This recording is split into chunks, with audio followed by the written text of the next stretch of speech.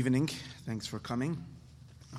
Tonight's shir was dedicated by our dear friend Moshe Poland, and this is in honor of his mother, whose yahrzeit on the 12th of Nisan. Her name is Bernice Basender. May her neshama have a very good aliyah to the greatest of heights, and only good news in the entire family, mazel and bracha, and all whatever you need, whatever you want, you should be blessed with, and a very, very, very special Yom Tif, Chag Kosher v'Sameach, and only great things to you and the family. Another dedication for tonight's shir was by Sharon Bistamsky, and this is in honor of her mother, Mrs. Eli Rubin's birthday, which is coming up on the 28th of Nisan. So may Hashem bless you with a shnas bracha and atzlacha, a wonderful good year,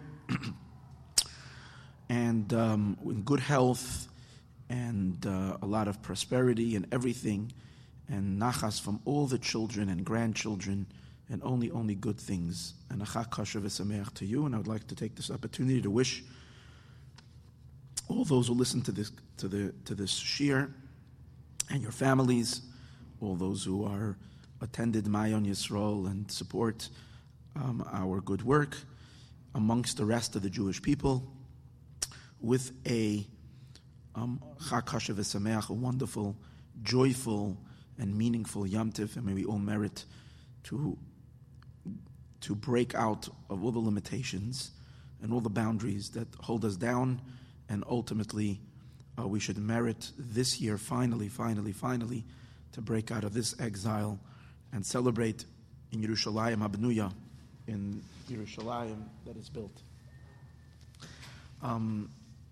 Well, now, this week's class, it's Parshas Achrei Mos, but we're not going to do the Parsha. We're going to give a Pesach class, even though we've done a Pesach class earlier, that was a pre-Pesach class, and this is a Pesach class.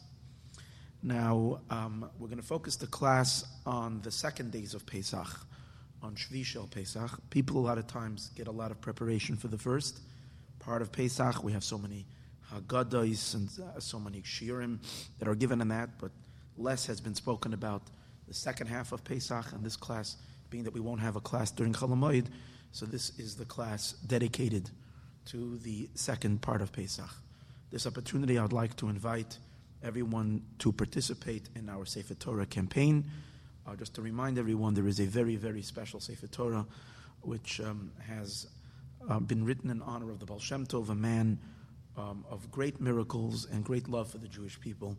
The Sefer Torah is going to travel to the holy Baal Shem Tov's place. Everybody is invited to participate and buy letters, parshas, or whatever it is in the Sefer Torah, for a great schus of those special blessings from the holy Baal Shem Tov and the blessings of the letters of the Torah on its own. Go to mayon.com to participate.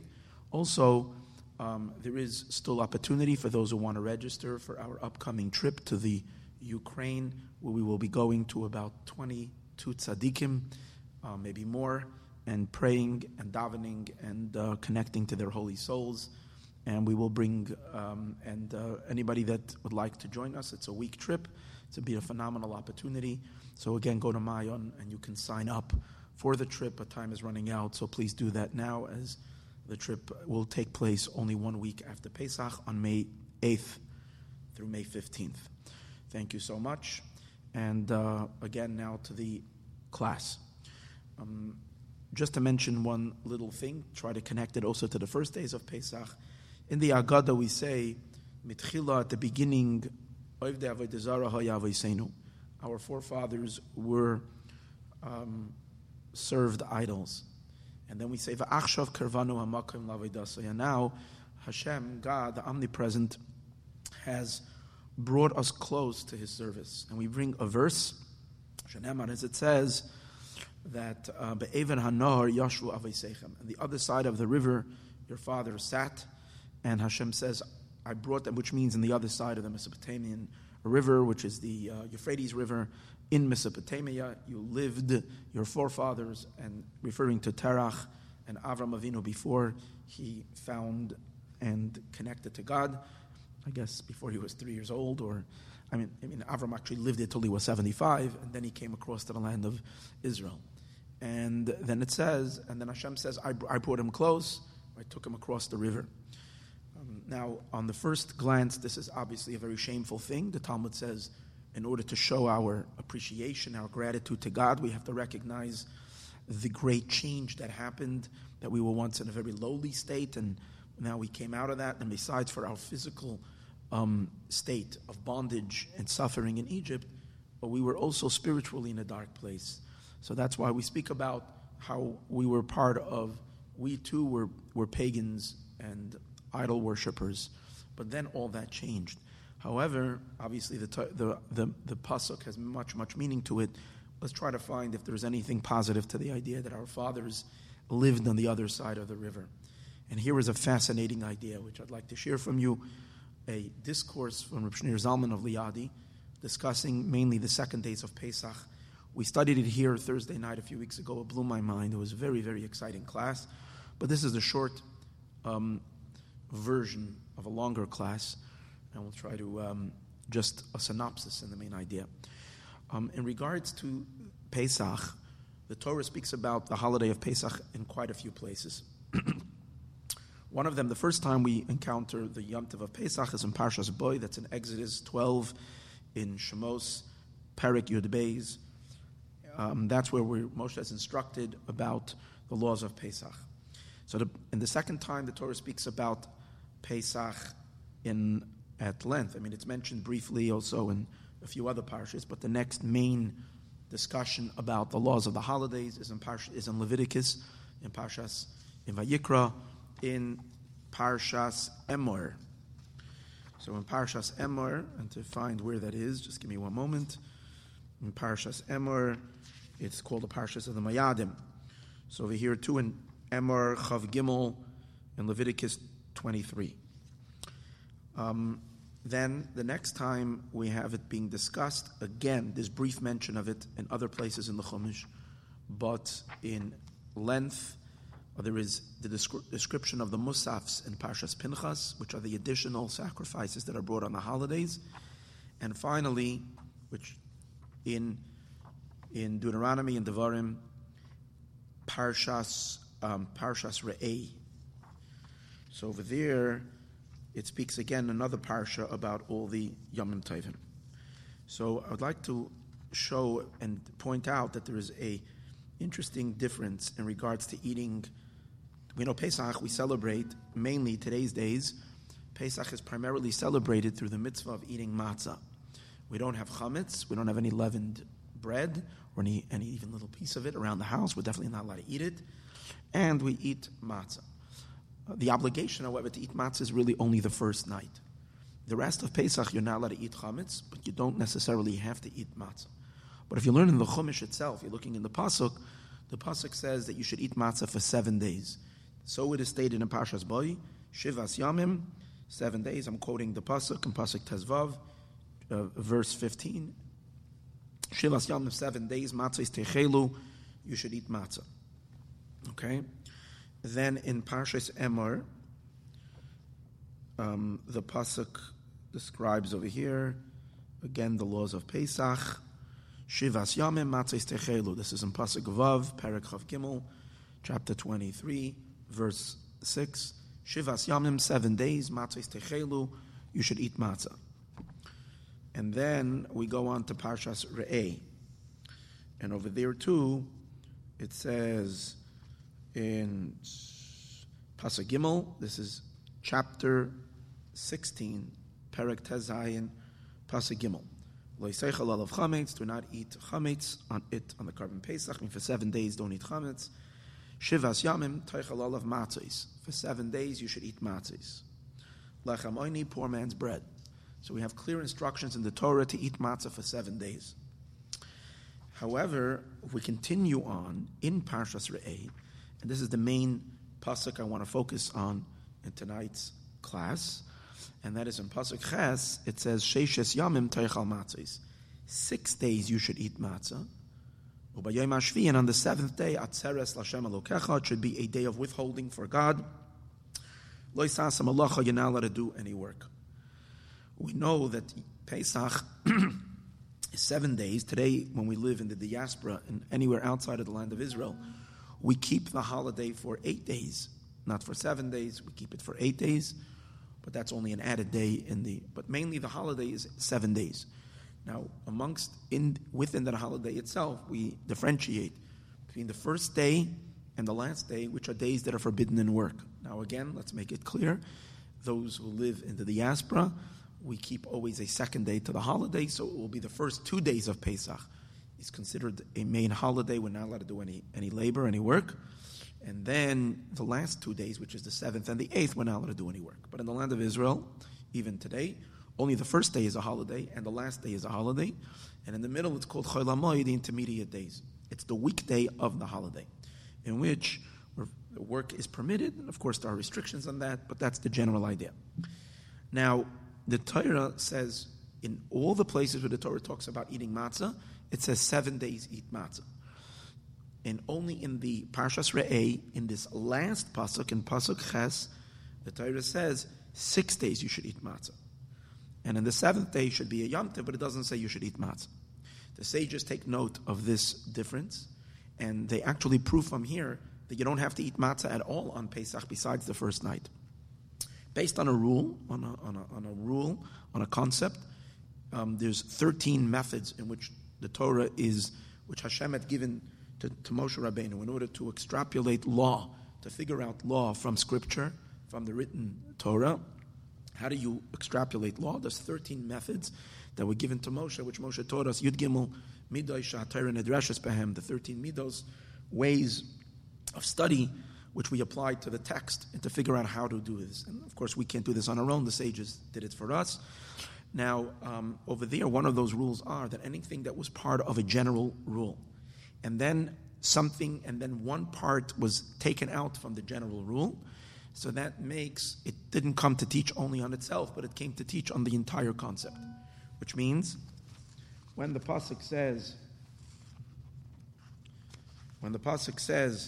let's say given any general rule, if I say, everybody should come to my house tomorrow 2 o'clock, and that was my statement. So everybody is everybody. And then I go ahead and I say that, Yankel, you don't have to come. So when I go ahead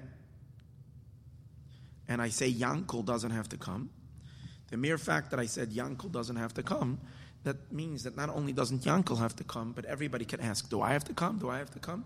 Because since initially Yankel was included, and now I said he doesn't have to come, once I took him out of the rule, kind of the entire rule collapses. Then why does the Torah say the rule in the first place? Okay, there's a matter for discussion in that, but that's the idea. Now, since over here it said 7 days you should eat matzah, including all 7 days, and then the Torah in the last pasuk of Parshas Re'eh says only 6 days. So the 7th day was the 7th day, Shevi'i, Shel Pesach, which is the 7th day of Pesach, was excluded. Once that was excluded, it came to teach on the entire thing, and it knocked down the entire structure that you don't have to eat matzah at all during the 7 days. Then, how do we know then? That means you're allowed to eat matzah, you don't have to eat matzah. Then the question is, so how do we know that the first night is a mitzvah? Well, there is a separate commandment that says, another verse that says, Be'erev teichlu matzahs, that in the evening you should eat matzah. So that comes to teach you that the first night of Pesach, you have to eat matzah. Okay, this is the idea.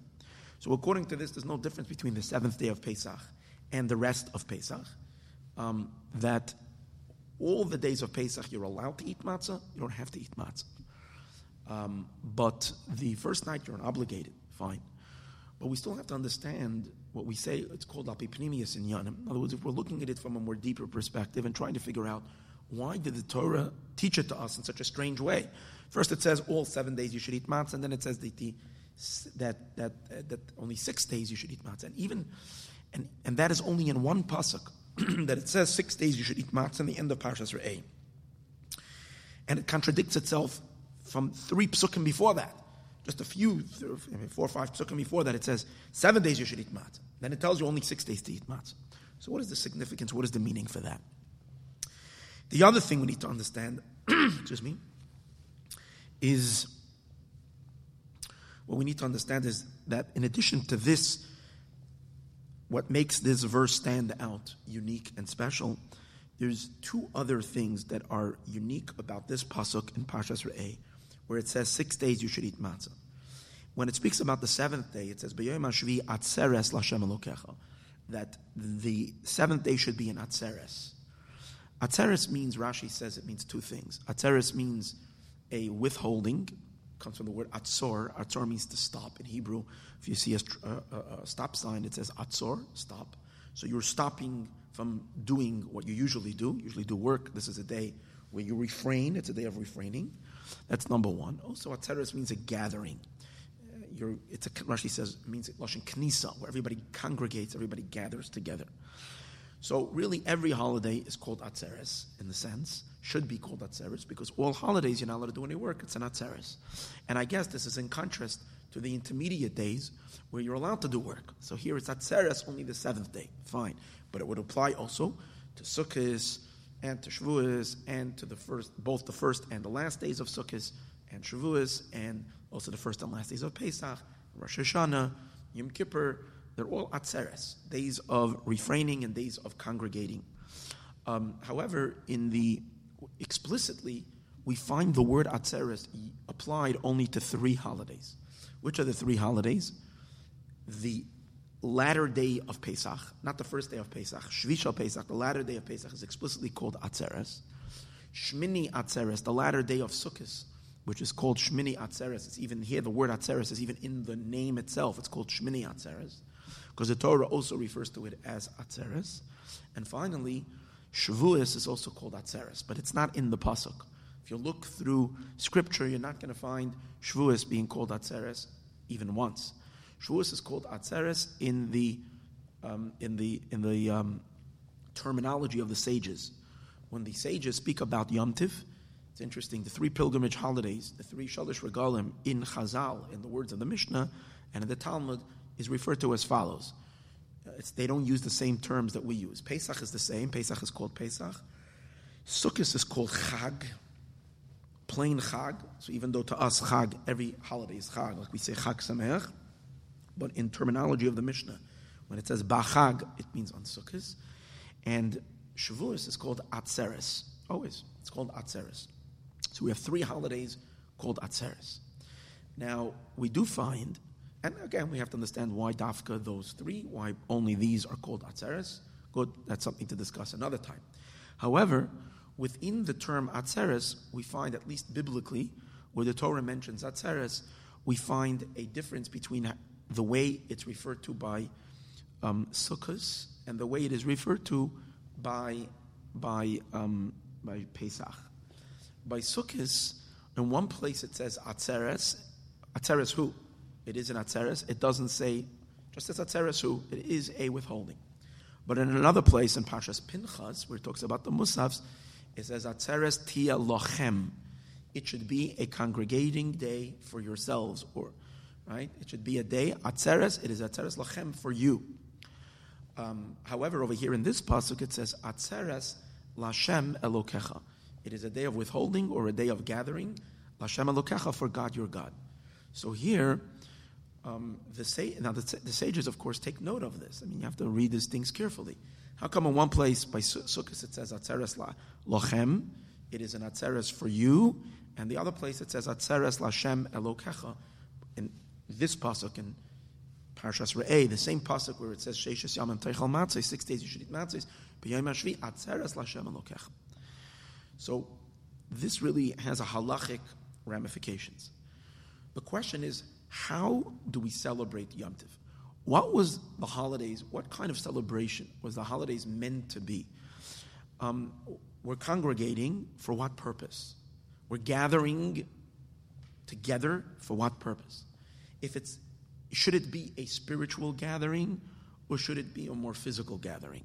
Should it be one that gives joy and pleasure to the body, or one that gives joy and pleasure to the soul in one's connection to God? So it depends what it says in the pasuk. From the words Atzeres tia lochem, it should be a congregation for yourselves, means make yourself happy. Get together, have a nice time. If it says Atzeres Lashem Elokecha, it should be a gathering for God. That means that it should be devoted totally and exclusively to spiritual matters. more like a Yom Kippur holiday, right? So the question is, how does it work? So there is actually an argument. Now, from the Pesach, it seems to be saying both. So one opinion is, in the Talmud and the Gemara, that a person can choose. You can either celebrate your Yom Tov, total spirituality, completely devoted to God, without any physical participation, which means technically someone can fast, just like Yom Kippur. Someone can fast on the holiday if you want to be, and you want to be. It's not like you're not going to have any pleasure, but your pleasure is going to come from your connection to studying Torah and deep meditative prayer and connection to Hashem. That's going to be your thrill, and that's going to be your enjoyment, and that's okay. Or if you want to devote the entire day to the physical pursuit, that's okay.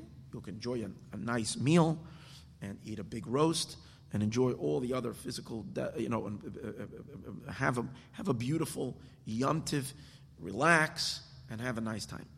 That's one opinion. You can obviously it doesn't mean that you're being exempt from the basic requirement of saying the Shema and praying, but the minimum that you're obligated to do every day, and the rest of the time devote it completely to the pleasure of the body. And that's one opinion. However, there's another opinion, and that's the accepted opinion, that you're supposed to, it's half and half. We split the day in half. Half the day should be, in other words, there should be increased spiritual activity.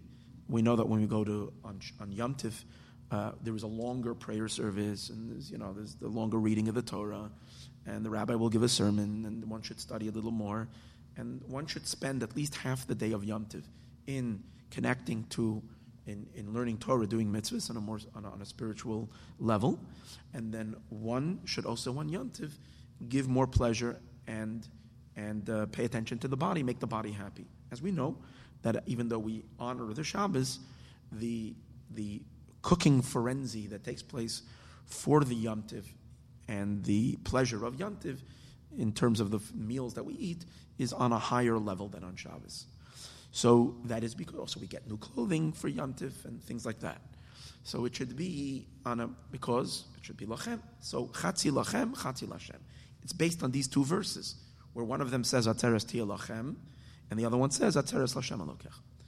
The question we have over here tonight is, how come, particularly in regards to Shevi'i Shel Pesach, does it say atzeres lashem elokecha, to God, and not stam in Shevi'i Shel Pesach, the seventh day of Pesach, but in the very same pasuk that it says sheishes yamim teichel matzos? Is there a connection to these two ideas that are mentioned by Shevi'i Shel Pesach in this one pasuk in Parshas Re'eh, that this is a day that you don't have to eat matzah, different than all the other days where it says you should eat matzah? Again, I'm not going halachically, because halachically you don't have to eat matzah the rest of Pesach either. We're talking about in concept. It says 6 days you should eat matzah. This day you're free from matzah eating. In addition to that, it says atzeres lashem elokecha. It's a gathering for God, not for yourselves. And finally, one more thing. We know that what differentiates Yom Tiv from all other, what differentiates Yom Tiv from Shabbos, which makes Yom Tiv unique, is that on Shabbos we're not allowed to do any work, and Yom Tiv we're not allowed to do any work. But there's a difference in the refraining from work in Yom Tiv is quite different than the refraining from work on Shabbos. On Shabbos you're not allowed to do any work. Any work. Of course, those things, the 39 types of work that are the primary type, malacha work, and then of course there are all the offshoots and details in which one should study and learn all the laws of Shabbos. But in addition to that, on Yom Tiv, contrast to on the holidays, we also forbidden with the primary labors, but there is an exception. That work that is related to food preparation is permitted on Yom Tiv. Of course, you have to consult your rabbi. It's not just a blanket permission. There are certain things that are forbidden, but in general, all cooking and things like that, food preparation is permitted on Yom Tiv, besides Yom Kippur. But all other holidays, Rosh Hashanah, Pesach, Shavuos, and Sukkot, food preparation is permitted. Why? And the reason is because the sages derive it from the verse. When it comes to Shabbos, it says, Kol malacha lo yisasu. Any work you're not allowed to do. When it comes to Yom Tiv, it says, Kol meleches avoda lo yisasu. All laborious work you're not allowed to do. Which comes to tell you that there is a type of work that you're allowed to do, and that is the extra word, avoda, which means labor, Kol malacha means work. Avoda means labor. That extra work comes to teach you that work that is not that work that is food preparation is permitted to do on Yom Tov. The strange thing is that this very verse that I'm talking about now, Sheishes Yamim, 6 days you should eat matzah. Ubayom Shvi Atzeres, and on the 7th day it should be Atzeres. Over there it says, Lo Yisaseh Melacha, even though we're talking about Yom Tov, it says you're not allowed to do work. It doesn't say Lo Yisaseh Meleches Avoda, or Kol Meleches Avoda Lo Yisasu. It just says Lo Yisaseh Melacha, which would seem to imply that on the 7th day of Pesach you're not allowed to do anything, even food preparation is prohibited. Now halachically, that's not true. On the 7th day of Pesach, we are allowed to do work because in other verses, we're allowed to do food preparation, because in other verses, in regards to the 7th day of Pesach, it says explicitly, you're not allowed to do laborer's work. But it's only this one pasuk in Parshas Re'eh, the same pasuk that we're referring to earlier, it says you're not allowed to do any work. So here we have 3 things that's so unique in this pasuk that about the 7th day of Pesach. And again, if this would have been the only pasuk about the 7th day of Pesach, that would be one thing. But it clashes with what it says about Shvi Shel Pesach in all the other verses. And here are the 3 things that make this verse stand out. Number 1, this is the only place where it says 7 days you should eat, 6 days you should eat matzah, and not 7 days. Number 2, over here it says it should be a gathering for God's sake, a congregation for Hashem Atzeres L'Hashem Elokecha. And thirdly, it says over here, the pasuk says over here that you're not allowed to see L'Isasa Malacha, you're not allowed to work, implying that all labor, even food preparation, would be forbidden. So let's see if we can gain insight into this idea.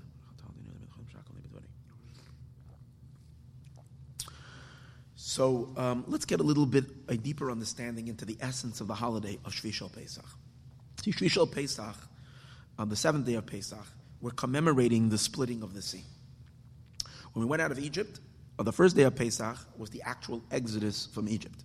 But on the 7th day of Pesach is when Hashem split the sea. The Egyptians came running after the Jewish people, and God tore open the sea, and the Jews went through the sea. We sang the song by the sea, and we know this was the culmination or the climax of the exodus, because until this point, even though geographically we left Egypt, but Egypt remained a looming threat over the Jewish people, as later they came after them. But only at this point, Egypt was decimated and gone once and for all, and the Jewish people were truly a liberated and free people. So really, the 7th day of Pesach is the highlight of Pesach. Now, when the sages tell us something very interesting about Shvi Shel Pesach, and they say that Gedolah, 3 things about what happened at the sea. And my question over here today is going to be, is there any relationship between these 3 things? Number 1, they say that, in addition, of course, as mentioned earlier, that Shvi Shel Pesach is the completion. What began on the first day of Pesach is now concluded on the 7th day of Pesach. But in addition to that, so they say that one of the things that happened on the first day of Pesach was when we left Egypt, we all became, not only did we leave Egypt, bondage, but we immediately became a wealthy people. Because when we went out of Egypt, the Jewish people took the spoils out of Egypt. All the spoils of Mitzrayim, they were given the chance to, as the sages refer to it, the loot of Egypt. Now, it wasn't looting similar to the Ferguson looting that took place just last year. It was that the Jews asked the Egyptians for their gold and silver, for their jewelry and fine clothing, and the Egyptians gave it to them willfully. Of course, it was only on a loan, and that's why it's called a loot, because in the end, the Jewish people did not give it back. It wasn't considered theft, because it was really what the Egyptians had owed the Jewish people for all the unpaid wages that they hadn't paid them for 200 years of slave labor in which the Jews didn't get paid. So therefore they really owed this to them, and that's why we took what was rightfully ours. Fine. But the sages say that even though when we left Egypt we had this great fortune, but it doesn't come close to the loot that happened at the sea. Gedoyla Haisa Bizas Hayam, the Bizas Hayam, the loot at the sea, was much greater than the Biza, than the loot that the Jewish people took out when they went out of Egypt. What was so great? Because the Egyptians, when they went out, when they would go to war, they would dress themselves up they would wear all kinds of jewelry, and they would decorate their chariots and their horses and their uniforms with all kinds of ornaments, which was very, very, very, very, very, very, very, very of great wealth, of an extreme wealth. Now, when the Egyptians were drowned in the sea, and God made that they washed up on the seashore, that all the Egyptians washed up on the seashore. So the Jews made a killing. They went back to the seashore and they were told to take the loot, and they were looting everything that was there, and to the point that Moshe had to chase them away. When it was time to leave, Moshe had to take them and force them away from them. The sages say, so the loot was so much greater. It's a little problematic. I mean, why are we so concerned about the loot? I mean, looting generally doesn't have a good connotation to it. And over here we're saying that one of the great things about Shevi'i Shel Pesach was that we really, really, really, really, really became rich because of the loot that we took by the sea. Fine. In addition to that, we know that by the splitting of the sea, there was extraordinary divine revelation. In other words, aside from the fact that we were saved and we experienced an awesome salvation in which our lives were hanging by a thread, and God made this an unbelievable miracle, spectacular miracle to save the Jewish people. In addition to that, there was enormous godly revelation. It wasn't just a miracle in which you can deduce God. See, since something in nature changed, that's a sign that there is a mysterious force that's working. No. At the splitting of the sea, there was a revelation of powerful, powerful, powerful prophecy to all the Jewish people, to the point that the sages say that even the most spiritually undeveloped or spiritually immature person experienced at the sea such high levels of vision, that which the greatest of prophets never saw. Even Yecheskel, who Ben Buzi, who is considered one of the great prophets, and other prophets did not see as much and as deep and as great as the Jewish people saw when they crossed the sea. And this is alluded to in the pasuk Zeh Keli V'Yanvehu. And even Zeh Keli means they pointed with their fingers. And even a maidservant saw more than the greatest prophets. And it says even unborn, even little children, even tiny babies had prophecy. And even an unborn fetus in its mother's womb also saw incredible light. So it almost like that the way they characterize the splitting of the sea, that the splitting of the sea was the peak of prophecy, the peak of divine revelation. So that's the second thing that happened. The question is this related in any way to what we spoke about earlier, to the loot of Egypt, or they're just two unrelated elements? Thirdly, the miracle itself, the splitting of the sea. Now, the splitting of the sea is a great God's plan that Hashem, who would have expected? I mean, we were sandwiched between the Egyptians and the sea. I mean, it would have probably been more feasible in people's minds that great chariots of angels from above should descend and wage war with the Egyptians, or stones, or maybe a meteor should come down, meteor from out of space, and should fall down on the Egyptian armies and destroy them. That was probably more feasible than people thinking that an ocean, a sea, would split open and a pathway would be made for the people to follow. So that was unbelievable. The question is the splitting of the sea related to the essential? Is there something deeper to the splitting of the sea? Is there a connection to the divine revelation that happened by the splitting of the sea? Are the three above mentioned elements that happened on Shevi'i Shel Pesach essentially connected to each other?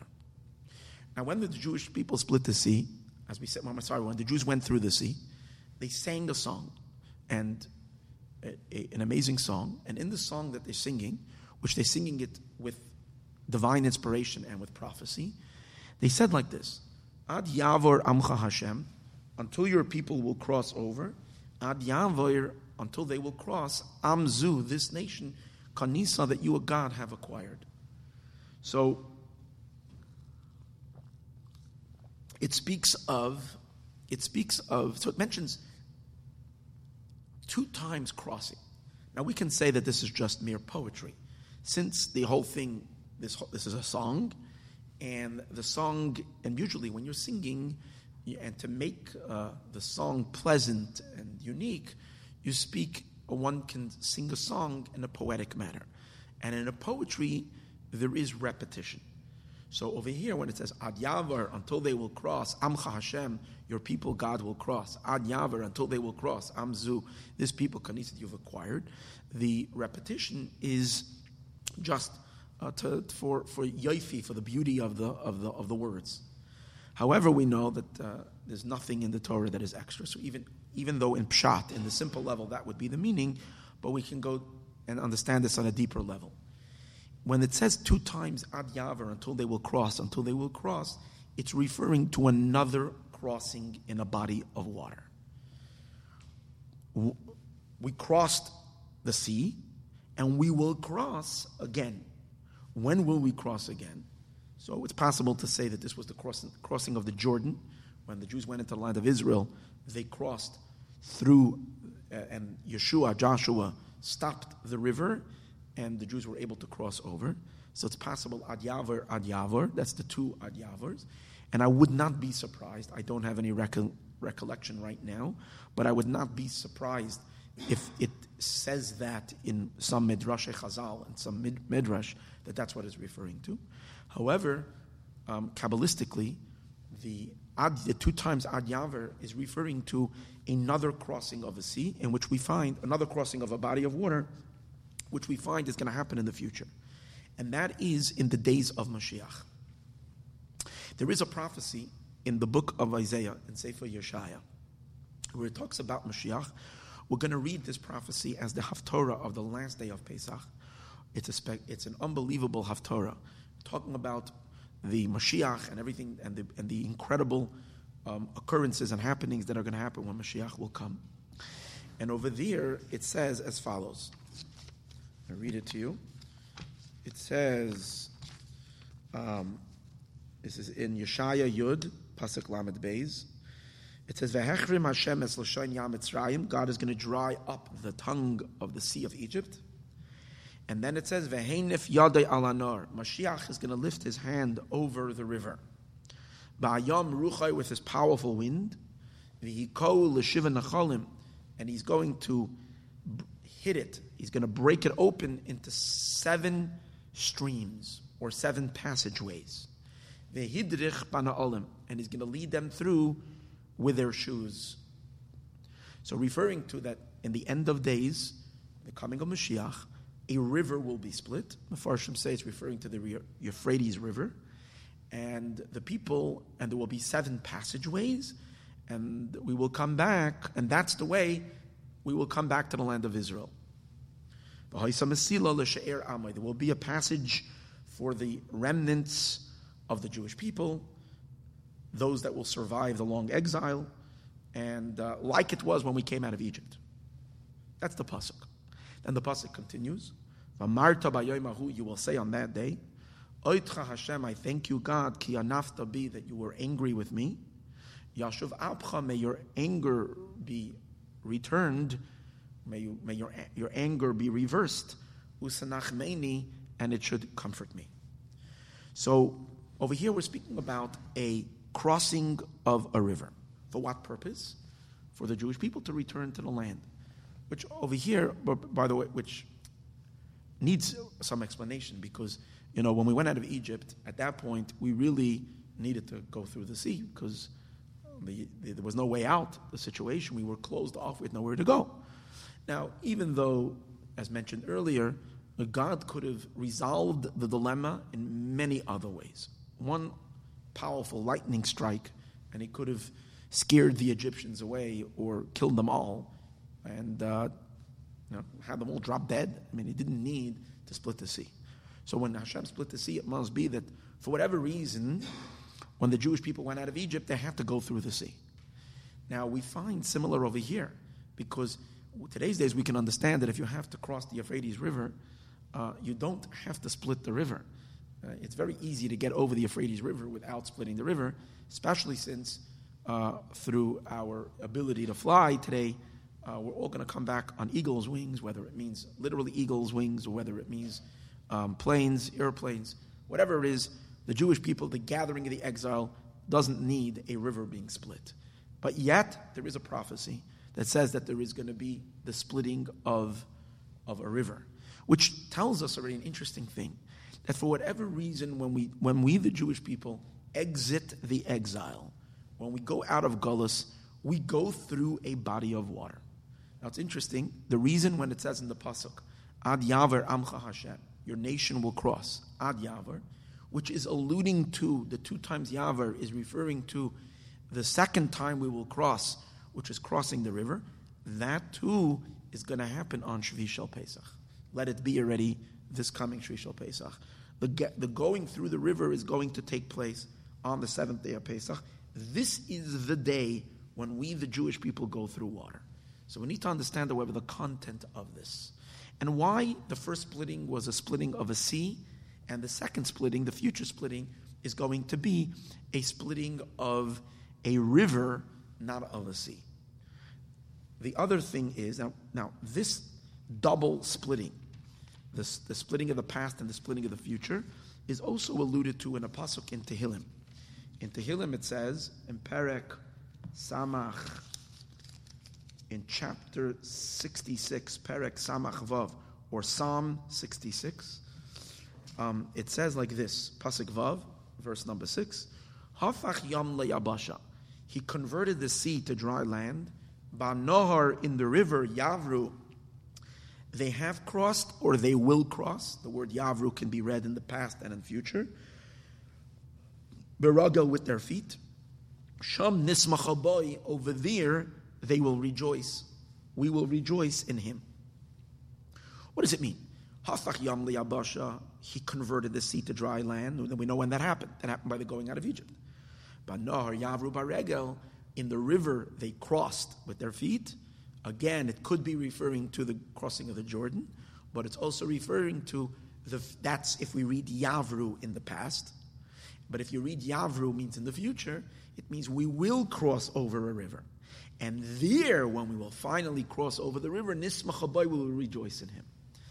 Now, from the emphasis of Sham Nismachaboy, over there we will rejoice in him, it seems to imply that not only will this crossing be as spectacular as the first crossing, when we crossed the sea, but that this crossing will even be higher and deeper and on a much, much higher and on a far more far more powerful revelation. And we say that over there we're going to rejoice, Nismachaboy, which even though we can understand that the singing and the dancing that happened when the Jews crossed the sea was unbelievable, but yet this is going to be even more powerful and greater. So we need to understand, what is this whole business of we the Jewish people, we go to exile, then we cross water. And when we cross water, it accompanies great revelation and great joy. What is this all about? So the idea is as follows. The whole purpose of going down to Egypt. Now, I want to ask one more question. The pasuk, when it describes the crossing of the river, mentioned that when we will cross the river, the hidrich, they will be led across the river bana'olim with their shoes, which is kind of seeming to be very superfluous and unimportant. Who cares? I mean, we're going to cross the river. So we're going to cross the river wearing shoes. I mean, what? Simply maybe it means that it's going to be dry, you can wear your shoes, or else maybe if it's muddy and mucky, then maybe one should take off their shoes and they'll just go through barefoot That's the meaning. But we need to understand. I mean, who cares? I mean, the idea is, I'll say it's dry. It was the emphasis that we will cross Bana Olim wearing shoes. So to understand all the above, going back to the lute, why is the lute so important? And we know when the Jewish people left Egypt, Hashem tells Moshe Rabbeinu, Daber na, please speak in the Ba'aznei Ha'am, in the ears of the people, that they should please, I'm begging of them, they should not leave Egypt without asking from their Egyptian friends and neighbors for all their money and jewels and fine clothing. Why was that so important? It says that the Jews said to Moshe Rabbeinu, please, why are you wasting our time? We want to leave. We're so miserable in this wretched exile. We want to leave, and this borrowing and going to our neighbors is only going to delay the exodus. We don't want to delay it. We want to leave now, better a moment earlier. And Moshe Rabbeinu said, yeah, but this is very meaningful to God. Please. So simply it was so that the Jews should have compensation. They should feel that they were compensated. It's a simple level. But there is something really much deeper that's going on over here. And we mentioned this many times. It's a common concept, but it's just a very important idea. And that is, why did we go down to Egypt, and why did we go into exile in the first place? There is a Kabbalistic concept that we're all familiar with, if you listen to these classes, that there are sparks of holiness that have made its way into all aspects of creation. And even in the far-flung, dark elements within the world, there are nitzutzei kedusha, sparks of holiness. The job of the Jewish people, in which what we call a tikkun olam, a rectification of the world, is to elevate, to retrieve these sparks. Sparks of holiness means, literally, little pieces of God. Little pieces of God, that's what it means. Divine energy, sparks of Hashem, of the Shekhinah, that are disconnected, so to speak, from their source, and they're imprisoned. They're imprisoned in entities and forces that are antithetical to holiness, to Hashem. They deny God. They're at war with God. They're troublemakers. They're here to cause pain and misery and all kinds of other terrible things in the world. But they have power. Where do they receive their power? Where do terrorists have their power? Where do evil empires have their power, which is money and strength and military might, and sometimes even brain power? The ancient Egyptians were an incredible force in the world, in everything. They had the most advanced sciences. They were very, very wealthy, and they had great military might. Where did they get such power? That's because all power comes from God. But why would God enliven them? It was these sparks of holiness that were embedded in Egypt, and not only in Egypt, but in all of the world. How did these sparks of holiness get imprisoned in the first place? It was part of a great divine scheme, part of God's plan for creation, that He caused in a primordial state before creation came in as part of this creative process. He brought about a collapse, a shattering of vessels. In other words, God made a big mess. He caused something to collapse in the spiritual divine realms.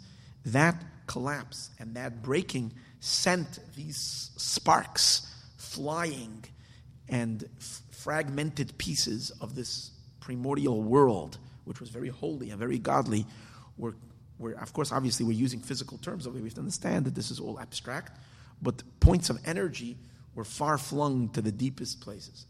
And these energy fell down, and now were incarnated in and trapped and created, so to speak, really, really dark entities.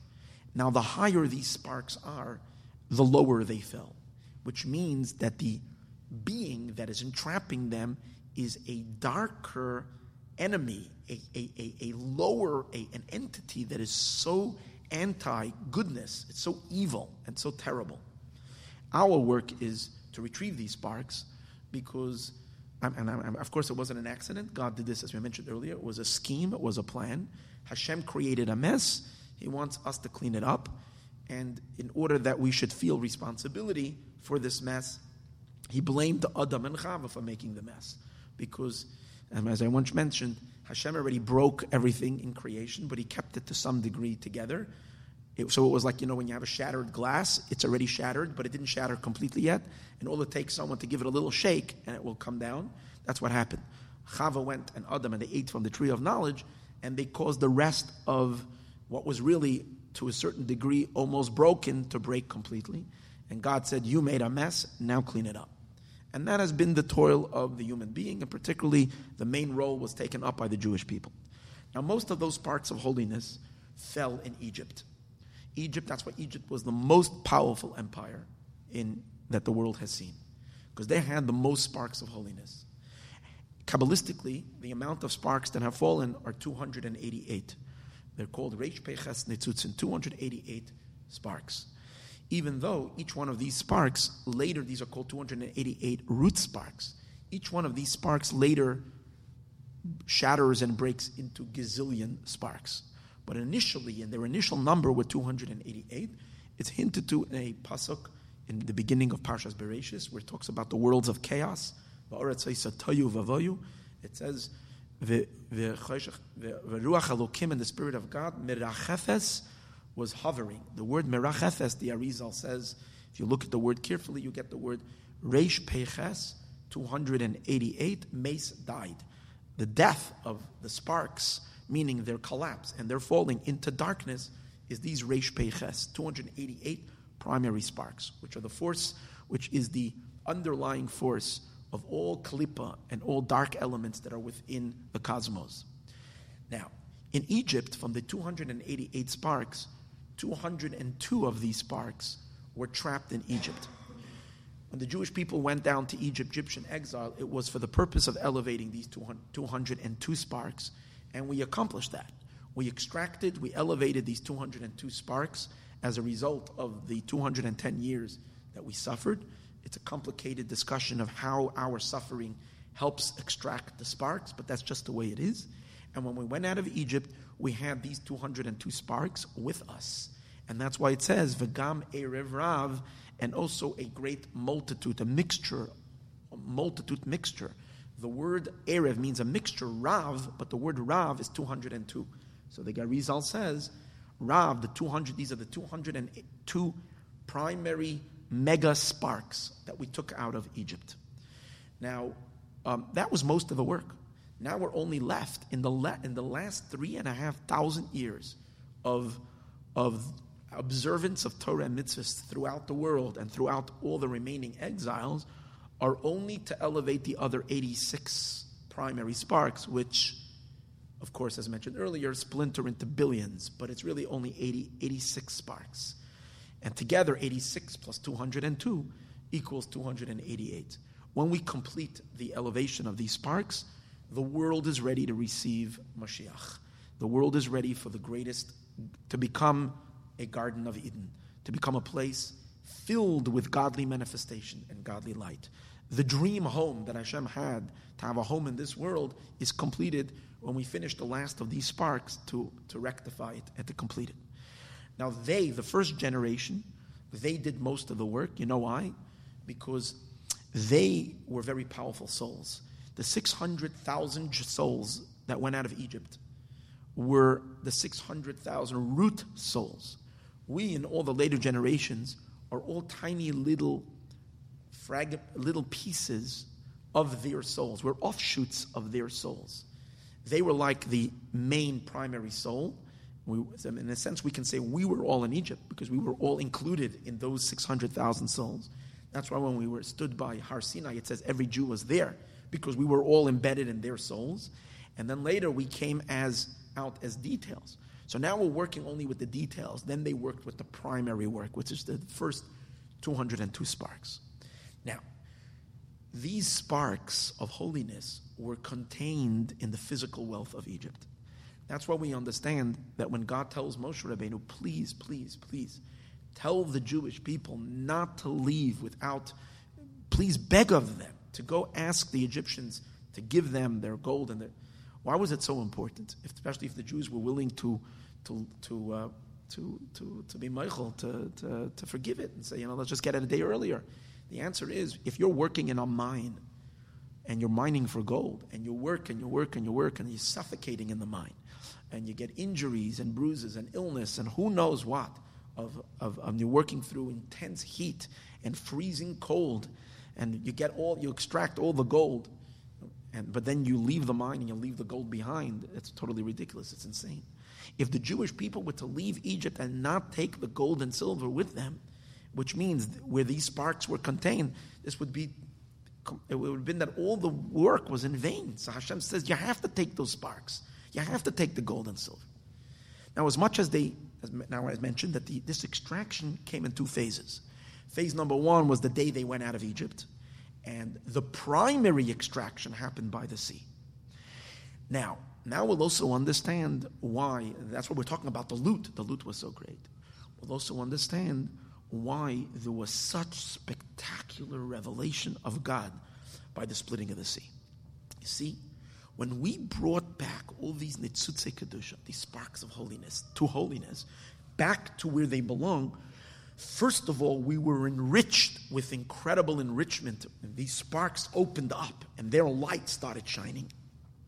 And that light was the great divinity, the great light of Kriyas Yam Suf. But in addition to that, being that these sparks are God's children, they're pieces of Hashem. They're like pieces, limbs, so to speak, of God that were detached from Him. The return of these sparks of holiness is the greatest joy for Hashem. There is no greater joy than bringing back something that is a piece of Hashem that has been separated from Him. And God forbid, chas v'shalom, it was trapped in such a horrific state.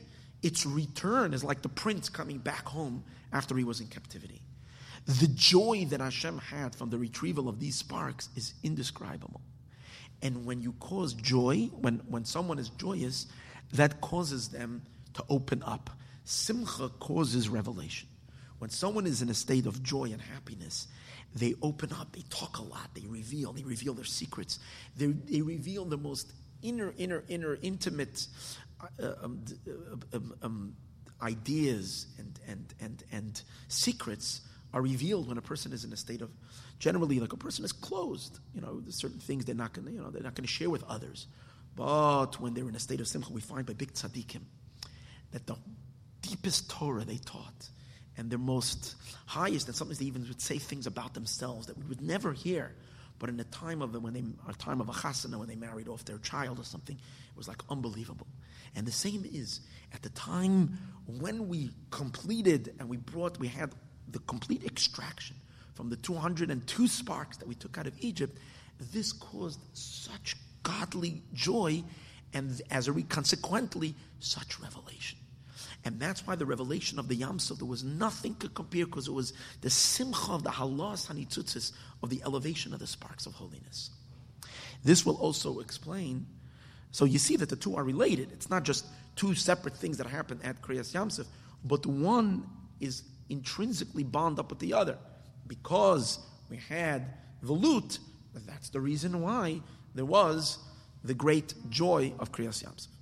Now, we'll also explain the idea of the connection of what that has to do with why we, the Jewish people, went through a body of water and why the water split. Water, in general, represents a concealed place. When you go to the ocean, take a look, go take a drive down by Malibu, go to Venice Beach, go look at the water. When you look at the water, you see it's a zone, it's an area, right? It looks like water. What you can see is water. Over here, where the water is not that clean, so for sure you can't see. Even when there is clean water, okay, you can see a little bit. We don't really know what's happening under the ocean. And the ocean conceals an entire world. What's concealed in the ocean? Just magnificent beauty in the ocean. There are forests, there are mountain ranges, there are kelp forests, there is spectacular fish, beautiful fish. There's unbelievable coral reefs.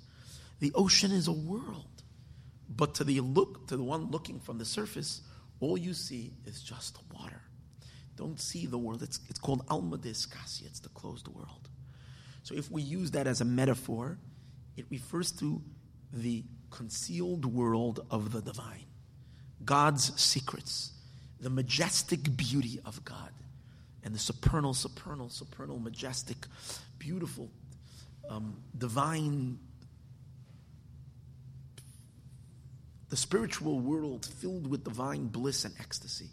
It's all concealed and hidden from our lower experience, from our physical experience, from our ordinary consciousness. When we came to the Yam Suf, God, because there was a time of such simcha and such joy, and because of the sparks of holiness that we've elevated, the sea split open, which means God allowed the Jewish people to take a look at the inner secret world, and what's taking place in the inner, to see Hashem, literally to see God. That's why we say that the prophecies of the prophets was considered peanuts. It says that the prophecy at the giving of the, when we split, but the splitting of the sea was even higher, the Medrash says, even than Moshe Rabbeinu. Moshe Rabbeinu said, God said, you'll see my back, not my front. And over here they saw what no one ever saw. Higher than what angels see. Unbelievable. Because Hashem took them through a tour under the sea. Just like physically when they went through the sea. We know that the Red Sea, where they went through, is beautiful coral reefs. They had the most amazing tour to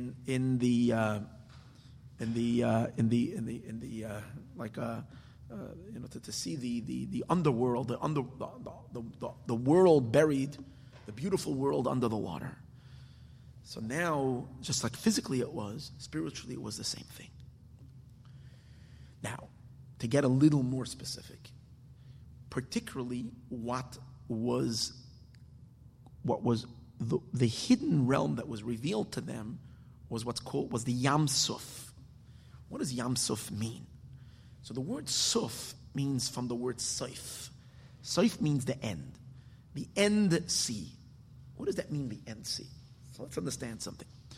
The way God creates the world, the way Hashem relates to the creation, is that, and we spoke about many times, in order to create our world, Hashem has to cover himself.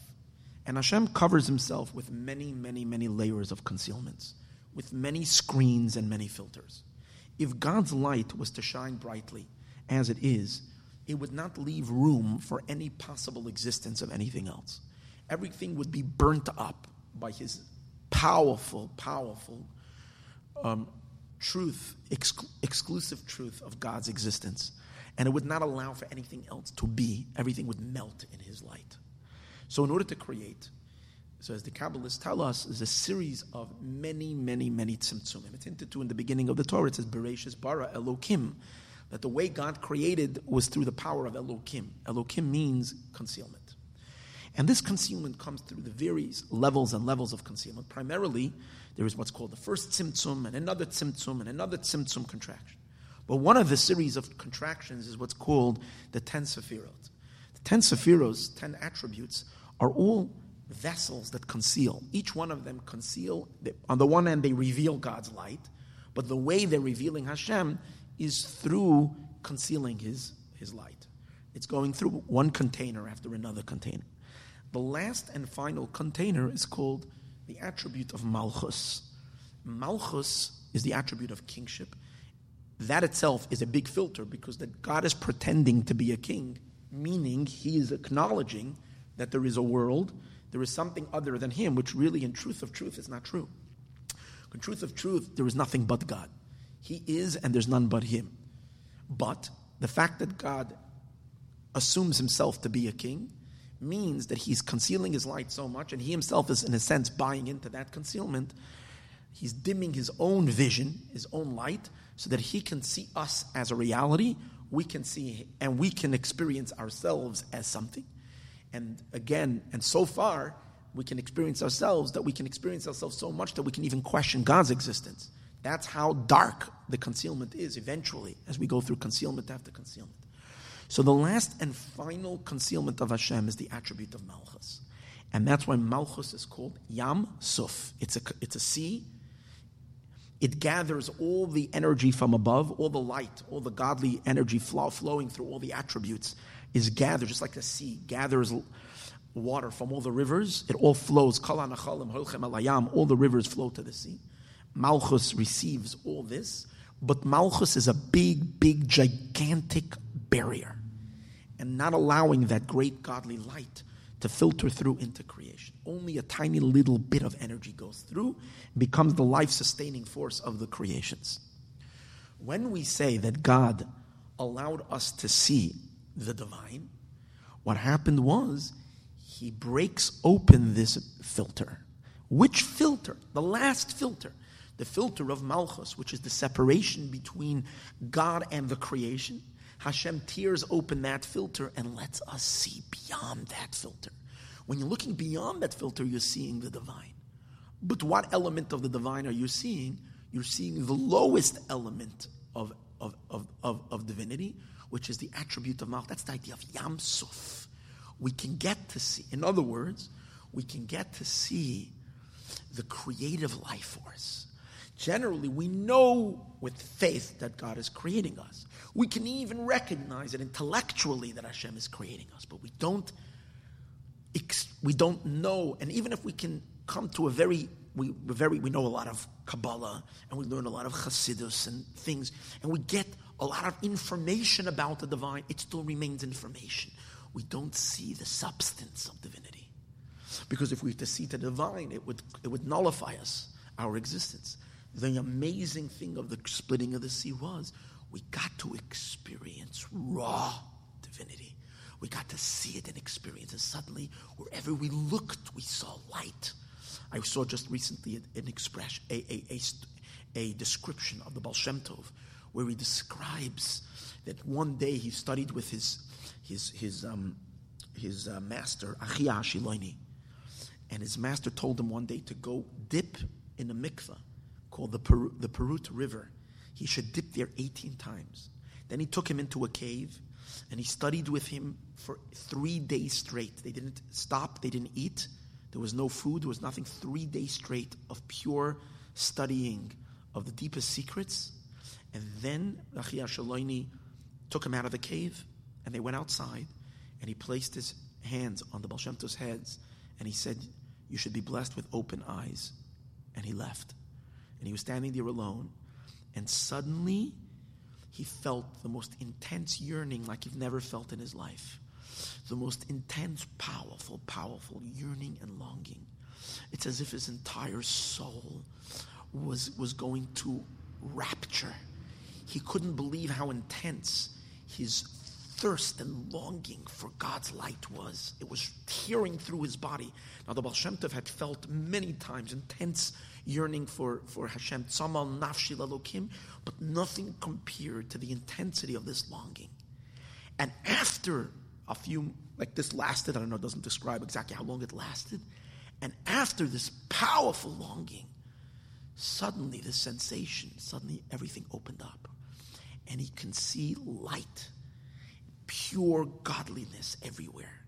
He saw God's light emanating from the ground, from the trees, from the grass, from the clouds, from the sky, from everything that he can see, everything around him, from the rivers, from the lakes. He was out in the hills and the forest. Wherever he looked, wherever, from the bumblebees, from the birds, he can see and he can hear Hashem's light, literally, and it came in waves of pure godly words. He can see the divine that was within creation. That's how the Baal Shem Tov describes. Unbelievable. In other words, Hashem took away the barrier from him. And now he saw how literally he can see it with his eyes. Ein oid movade, that things that we see as stuff is just pure godly light. And the ecstasy and the bliss and the song that came out from him at that time was indescribable. And the Baal Shem Tov, and this remained the Baal Shem Tov's state of vision for the rest of his life. So that kind of revelation that we're talking about was what the Jewish people experienced when they were in the Yam Suf. Because what happened that now was the barrier that blocks the creation from the Creator was suddenly revealed. And they can see the substance of the divine letters, divine speech that is creating the world. Unbelievable revelation. This was the revelation by the Yam Suf, which is this tearing over the sea. However, it still had its limitation, as we said before. It was only the last filter that God had totally torn open.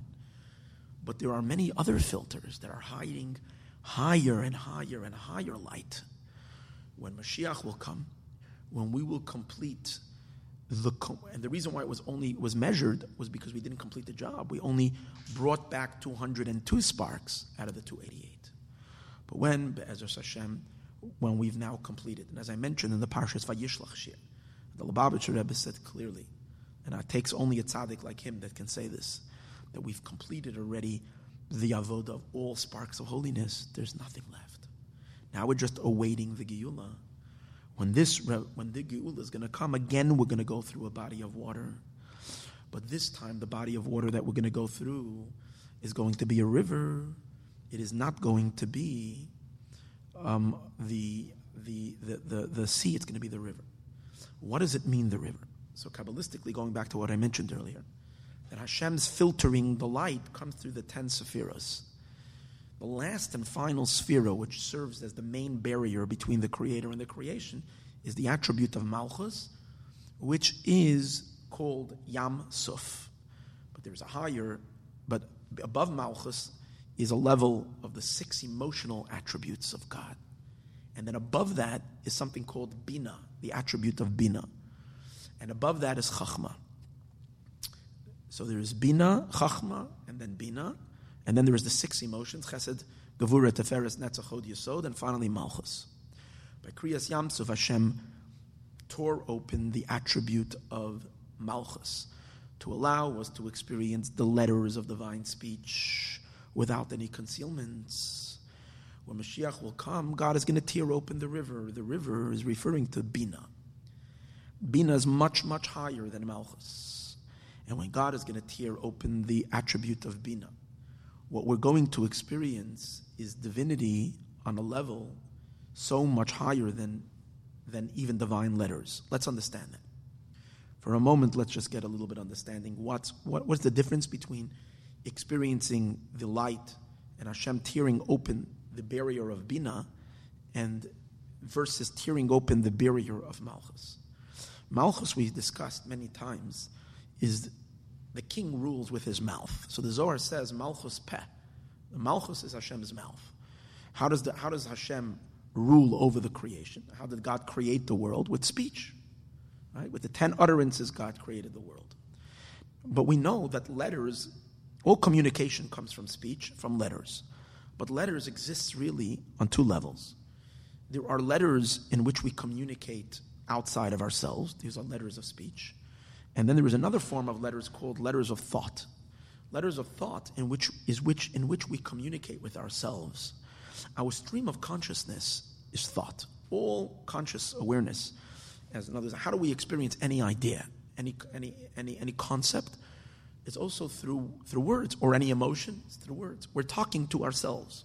We're not necessarily physically moving our lips, but we're hearing words, letters. You think in a language. So those are words of thought. You see, now just an important idea about letters. Letters are the instruments of expression. You can't express anything without letters.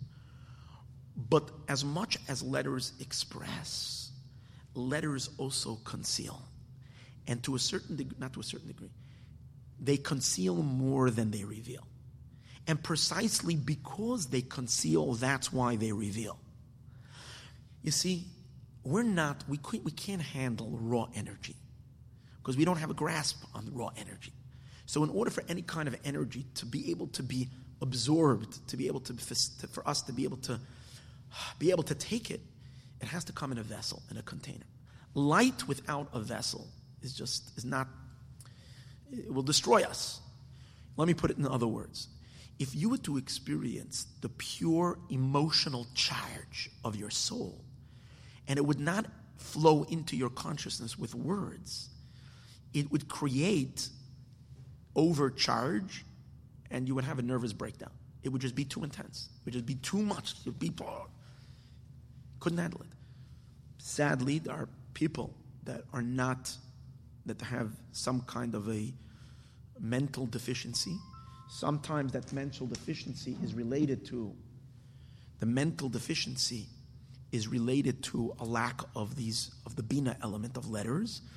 So they experience things very intense, extreme intense charge of emotion, or intense charge of maybe even intellectual light. But if there's no letters over there, it will burn the brain. It will do. So therefore, what are the letters? Letters are vessels that limit the light. It comes in an organized fashion, and we're able to deal with it. We're able to absorb it. Now, and as mentioned earlier, there are coarser letters and external letters which we use to communicate with others. So if I want to communicate an idea to you, if I want to share an emotion with you, I will put it into words. If I have an emotion and the emotion is exciting me very much, and I'm just going, "Rah!" and I'm shouting like a nut, right? So what am I communicating to you? Even though I know what I'm experiencing, but you don't know what I'm experiencing, because all you hear is this "rah," right? You can't handle it. But I have to take the emotion and put it into sentences. And then I can give it over. I can tell you how much I love you. I can tell you how much I'm angry at you. But I have to put it into something. So we say to someone, talk, please talk. You're upset? Talk. Tell me what you're saying. Convey it in words. The words break it down into bite-sized pieces. I'm able to handle it. But by doing that, it's weakening it. It's weakening it tremendously. Same as also a concept. If I was to try to give you the concept as is, you couldn't handle it. No one. A person, it has to come through words. And with words, we can communicate. As we do it to the outside, the same is also when you have an epiphany, the first emergence of an emotion is without words. But that's still above us. When we want to process it and make it part of who we are, it has to come through the bina. The bina give it the words, and the words then we're able to ground it, take it in, and it becomes settled in our life through the words.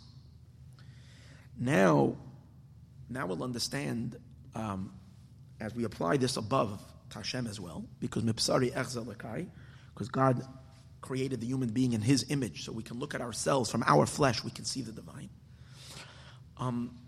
When God spoke the world into existence, as we mentioned before, words are a barrier. Now, let me just explain just one more important idea.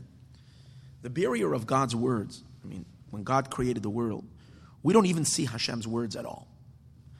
When Hashem spoke, we don't see His words. Why don't we see His words? Or even if, and the reason for that is because when Hashem spoke, imagine if I was to take this class that I just gave right now. Okay? So I'm speaking now maybe for an hour and 15 minutes. This class is hopefully organized ideas, trying to organize it as best as I can.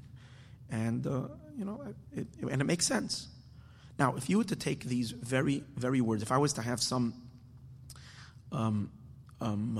computer app that can take this audio that I have right now and take the words and rearrange them, that the words will be thrown around in all directions.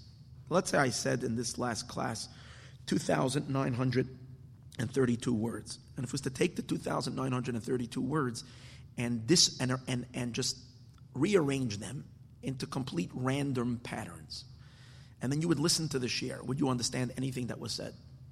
Absolutely not, because it doesn't make any sense, because it's not organized in the right form. Now let me make it even worse than that. Take it a step further. What happens if it doesn't only confuse the words or the sentences, but it confuses the letters? It breaks all the letters that were said, and it rearranges the thousands of letters into different patterns, and it wouldn't make anything. You couldn't derive any concept from what has been said. That's the way when God creates the world.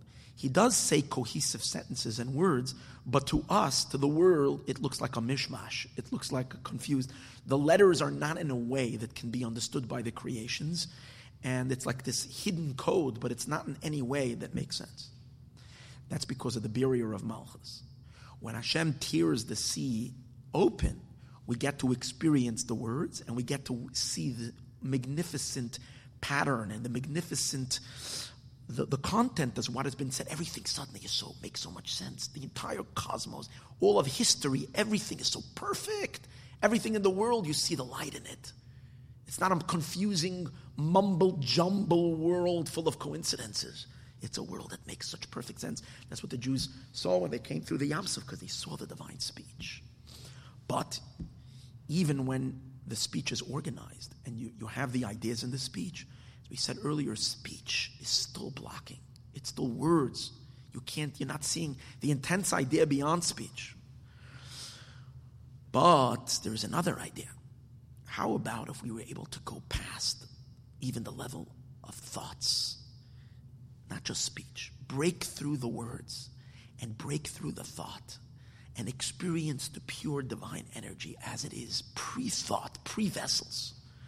Obviously, to go into that state would mean we lose our existence completely, because we can only exist after the filters. Without the filters, we can't exist.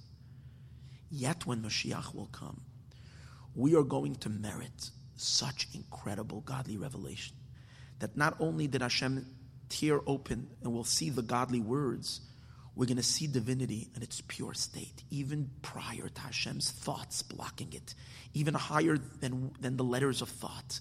We get to see pure, intense God's light, as it is in the level of Chachma, not in the level of Bina. Pure in its most intense, pure emanation of the divine. That's what it means that they will cross. That's the meaning that they will cross the river when Mashiach will come. Now, how is it possible when we cross that river that we're going to survive?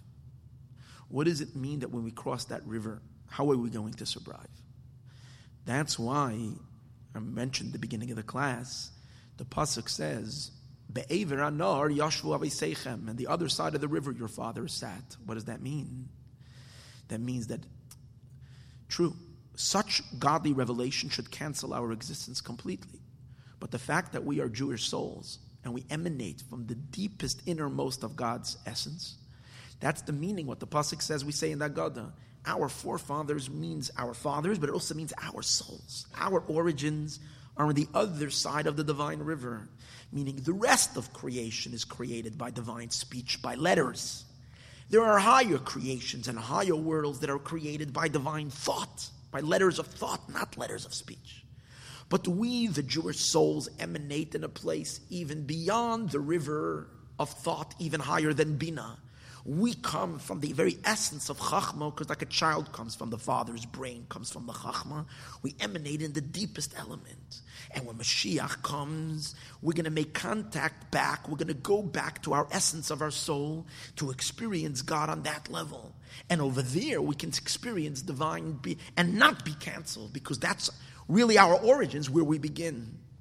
But the most beautiful and amazing thing is that not only will we go there with our souls, we will go there with our bodies as well. We will go to that pure state of godliness with our bodies. Let's understand this for a moment by prefacing one more idea, and this is going to wrap it all up. And then we're going to come back to explain the idea of why the Torah in one place says 6 days you should eat matzah, and all the other ideas that we spoke about earlier. We're bringing it together now. And the idea is as follows. This whole process of divine light flowing into the universe through these various different stages of filters is, meaning, first initial Hashem's light is emanating in the Chachma, which is pure light. It doesn't have any vessels yet. Then it goes through the vessels of the Bina. Bina is the letters of thought. Then it continues into the emotions, and then it goes through another filter, which is the vessels of speech. Now, I just want to mention one important idea. These two primary vessels, which is called Bina and Malchus, are both feminine, because the woman is a vessel. Man is energy, and woman is considered the container, the vessel. So, in Hashem's name, there are 4 letters: Yud, K, Vav, K. The 2 Heys are the 2 female. That's the vessel. That's why a Hey is a big letter. It has space to it. It's the recipient. It's the space. It's a vessel. The Yud and the Vav are both masculine. They're both energy, a flow of energy. And the way it works is like this. Yud is a point of infinite energy. Powerful, powerful, infinite energy. That's the Yud. The Yud, the world can't experience the Yud. Impossible. It would destroy the worlds completely, so the Yud has to go through the Hey. The Hey is the Bina, the first recipient, the first vessel. That's thought. It filters the intense light. It filters the intense light. And it puts it into words. Words of thought. See, the moment it comes into words of thought, as we said earlier, it's no more. It's just thoughts. Thoughts are no more the brilliant light. It's already dimmed. It's tremendously dimmed. It's still very bright, but it's still very dimmed. Then what happens? The filtered light that goes through the filter of Bina that continues further is the Vav. So the Vav and the Yud are the same thing. The Yud is the energy pre-filtration. The Vav is the energy after it's been filtered with the first filter of the Hey. But it's now energy. It's still energy, but it's already a far weaker light, but too intense for the creation. Then the Vav gets filtered in the latter Hey. And when it filters in the latter Hey, then it comes through, that energy comes through to create the world, and that's when the worlds are able to receive the light, after two filters. The first filter is the upper Hey Bina, which is the river. The second filter is the filter of Malchus, which is speech. When God took the Jewish people through the Yam Suf, He tore open both filters. When Hashem took the Jewish people through the Yam Suf, He tore open the lower filter, the filter of Malchus. When Mashiach comes, He's going to break the Hey. He's going to cut open the Hey, that we're going to experience the Yud, not the Vav. We're going to experience the Yud. Pristine, pure godliness on a level of vision, unbelievable, pure Chacham. Now, this entire story, this entire flow of life into the world is hinted to in a pasuk in Bereshis. It says, "V'nahar yotzei me'Eden." A river emerges from Eden. V'nahar, and a river yotzei me'Eden goes out from Eden. Lahashkos es hagan, to water the Gan, which is Gan Eden. Umisham yipar Eden, from there it splits. V'hayal arba rashim, it becomes 4 head rivers. Talking about a river flowing. Okay, there's this place called Eden. Then there's a river. Then it goes to the Gan Eden. Then it goes into become the 4 rivers: Euphrates, the Nile, whatever, the Tigris River. These are 4 rivers. So the question, Kabbalistically, however, this idea is an amazing idea. This refers to the entire cosmic flow of energy. The Eden, that's that Yud. It's the first point of godly, of creation light, of Hashem's light towards the creation. But again, it's pure light. It's unadulterated, unfiltered light. That's the Yud, that's Eden.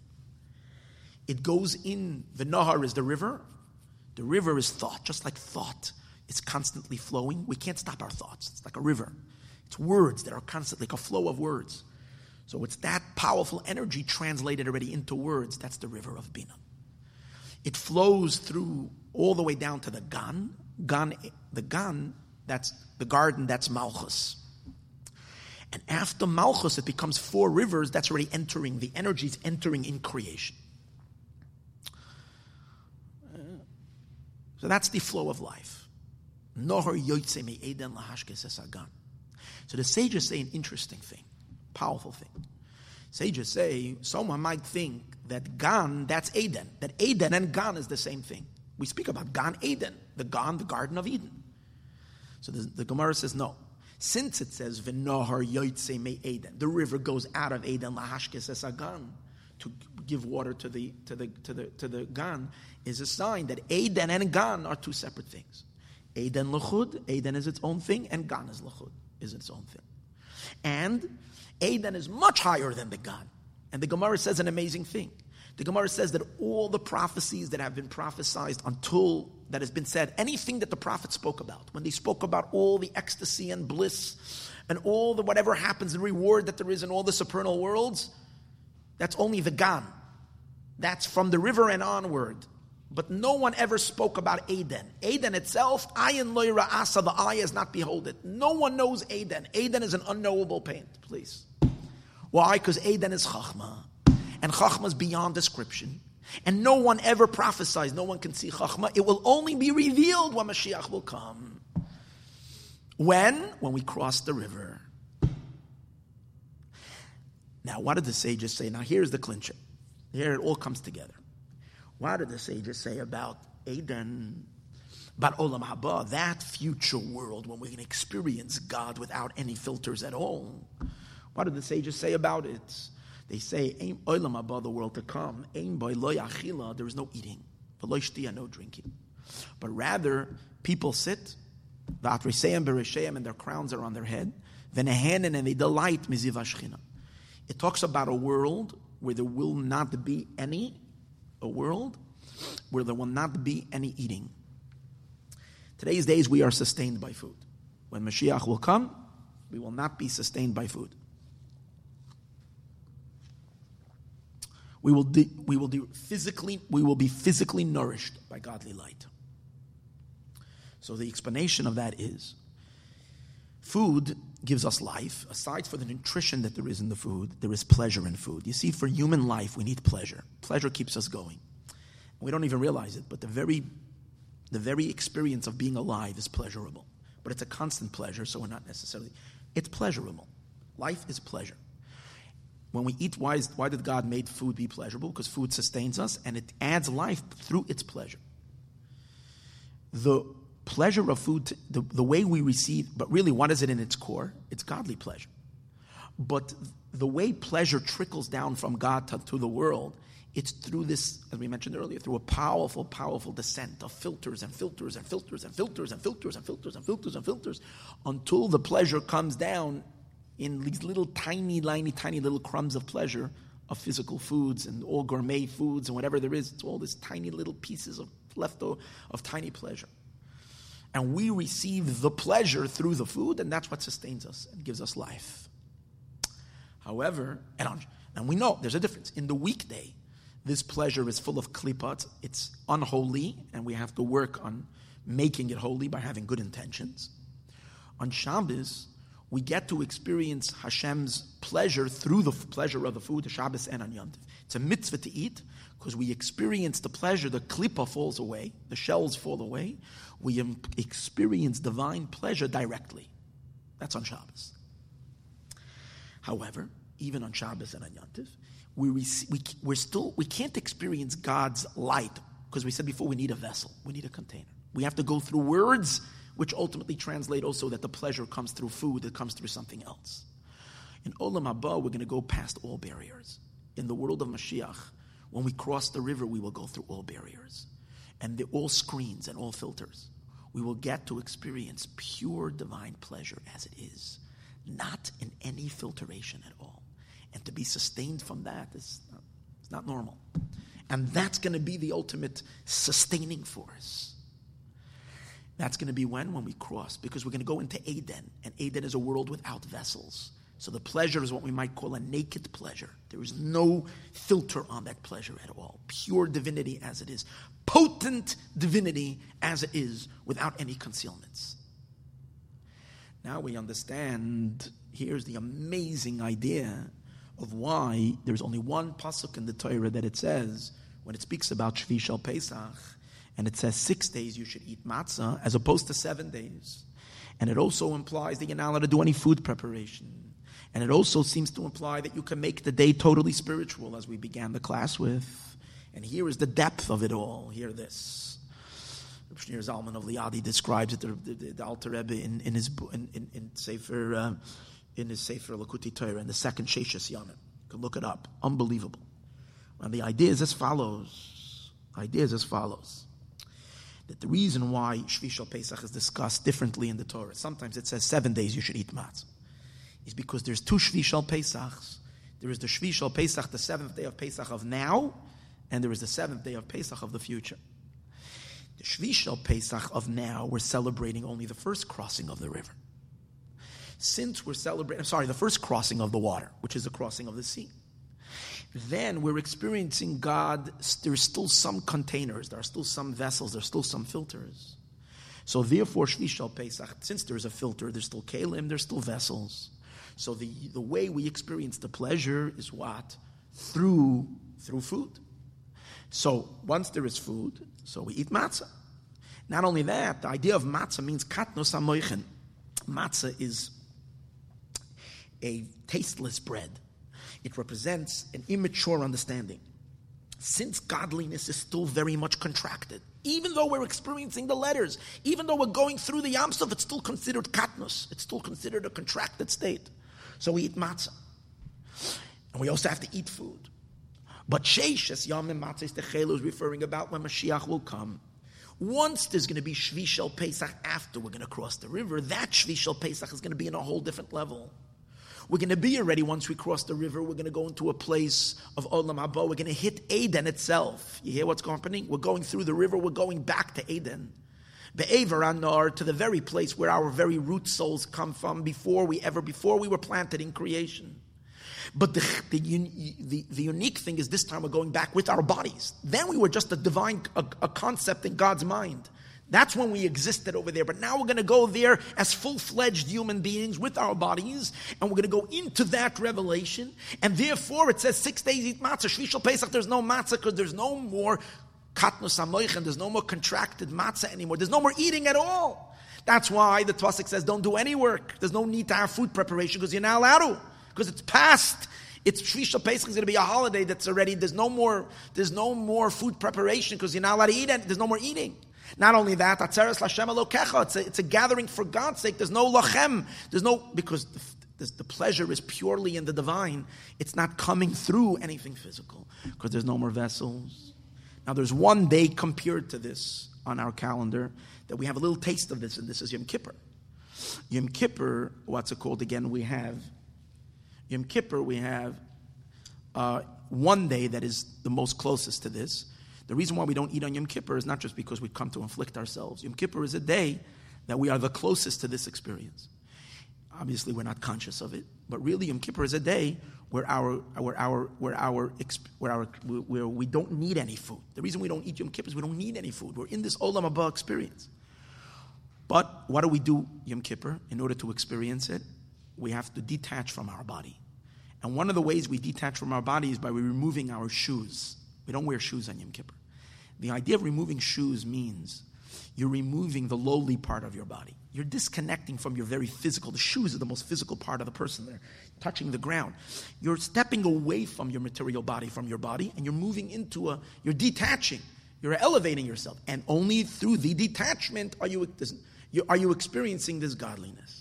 That's what the Pesach is saying over here in Yeshaya, that when Mashiach will come, you're going to go through the river, but this time, v'hidrich bana olim, you're going to come with your shoes.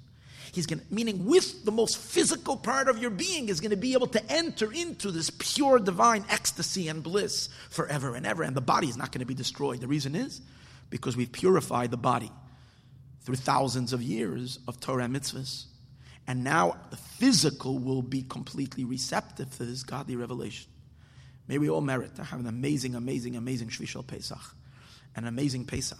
And may we merit that all this should not just be great inspiration, but all this should be reality.